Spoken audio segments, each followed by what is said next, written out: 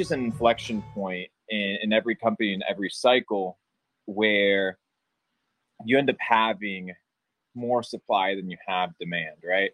There's only X amount of people that can afford a new $2,000 laptop every single year. Hence why Apple is making such a big push to countries like India, into countries in the Middle East, into countries in Southeast Asia. Why? Because they need to expand their market, right? The American market is quite saturated now for them. And now you're introducing the big friction that causes every company to eventually be shortable, right? Which is one of the things that I talk about oftentimes. It is how I make my money.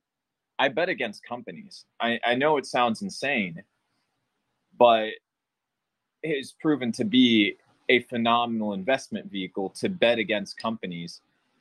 It usually pays off better than betting for companies, right? And I'm not a type of person that bets out of spite. I'm a type of person that bets out of an understanding of market cycles and a macro analysis in trends.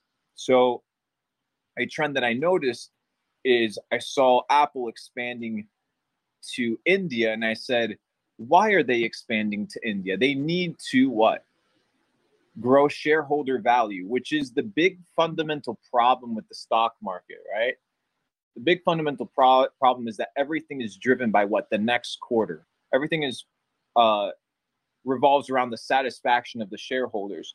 So you need to exploit that and understand that a lot of companies make short-term decisions and they present their flaws through not direct voicing of, hey, we're doing this wrong, but by understanding how people move, right? And many times the expansion of companies doesn't necessarily mean that the company is more profitable or that it will obtain a bigger piece of market share, but that sometimes it is struggling to increase the revenue that it has locally, right?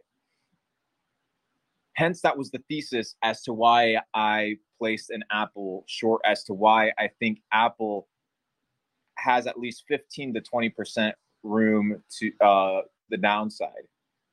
Now, the data set, the piece of information, the clue comes in the fact that I was understanding things that were happening at a geopolitical level before even looking at a chart, right? Before even looking at or thinking about Apple, I was introducing this philosophy and this train of thinking, and then cross-analyzing it with the technical side, aka the chart, which will give you an understanding as to how people perceive the company in its current state.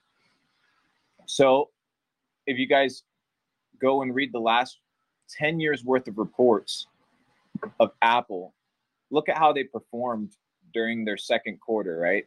During their first quarter of the year. Look how they performed. And you'll realize it's not the best, most amazing performance ever, right? So you introduce that plus a recession, plus inflation, plus massive debt, it doesn't really look good, right? And when your main driver of stock value is your revenue, right? And you use your acquisition, when you no longer have those numbers, your shares will decline. Whether it's realistic or unrealistic is irrelevant.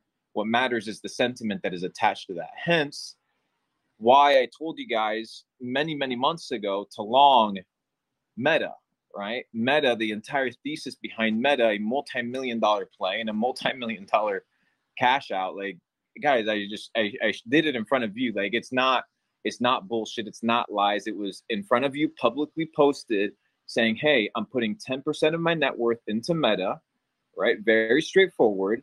From 97 to 77, I'm going to layer down buys, right? That was what was mentioned publicly, right? So I staked my reputation on that piece of information.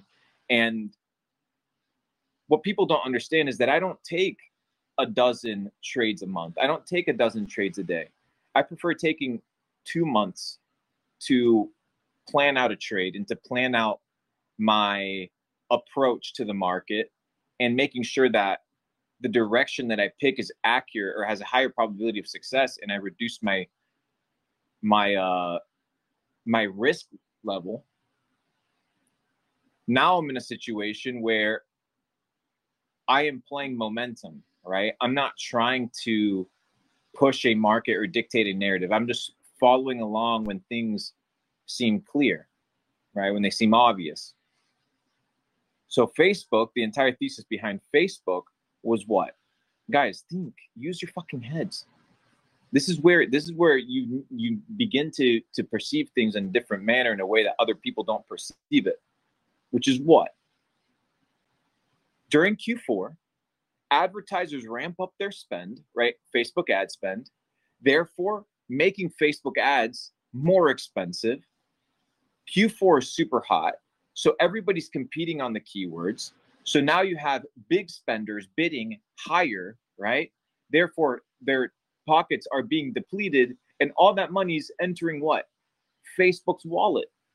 So we understand, look at the last 7 years of performance of Facebook, how every single Q4 they fucking crush. They fucking crush, and the stock pumps. So what do you think is going to happen in 2 years?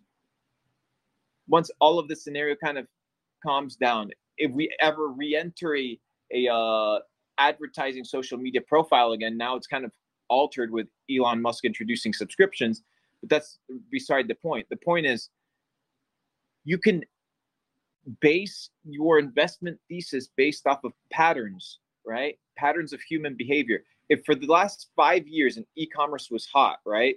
People were spending a shit ton of money on Facebook ads. What makes me believe that on the 6th year, anything is going to change? When there's more money in circulation, more credit cards in circulation, and more money ready to be just thrown at any random shit. Do you understand? So, based off of that thesis, I allocate 10% of my net worth to a Facebook, a Meta long position. And that increased by 120%. Right now, I think my average buy was like $87. Right now, Meta is at $210 per share. So for every share that I bought, I made 140, 130 something dollars, right? Now I'm exiting that position because my thesis is complete, which is what? The Facebook stock, Meta stock, will pump due to their performance of Q4. That was the thesis. And their reduction in exposure to the metaverse, which investors didn't like.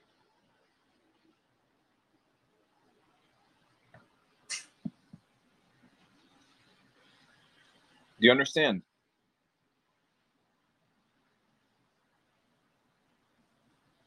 Perfect.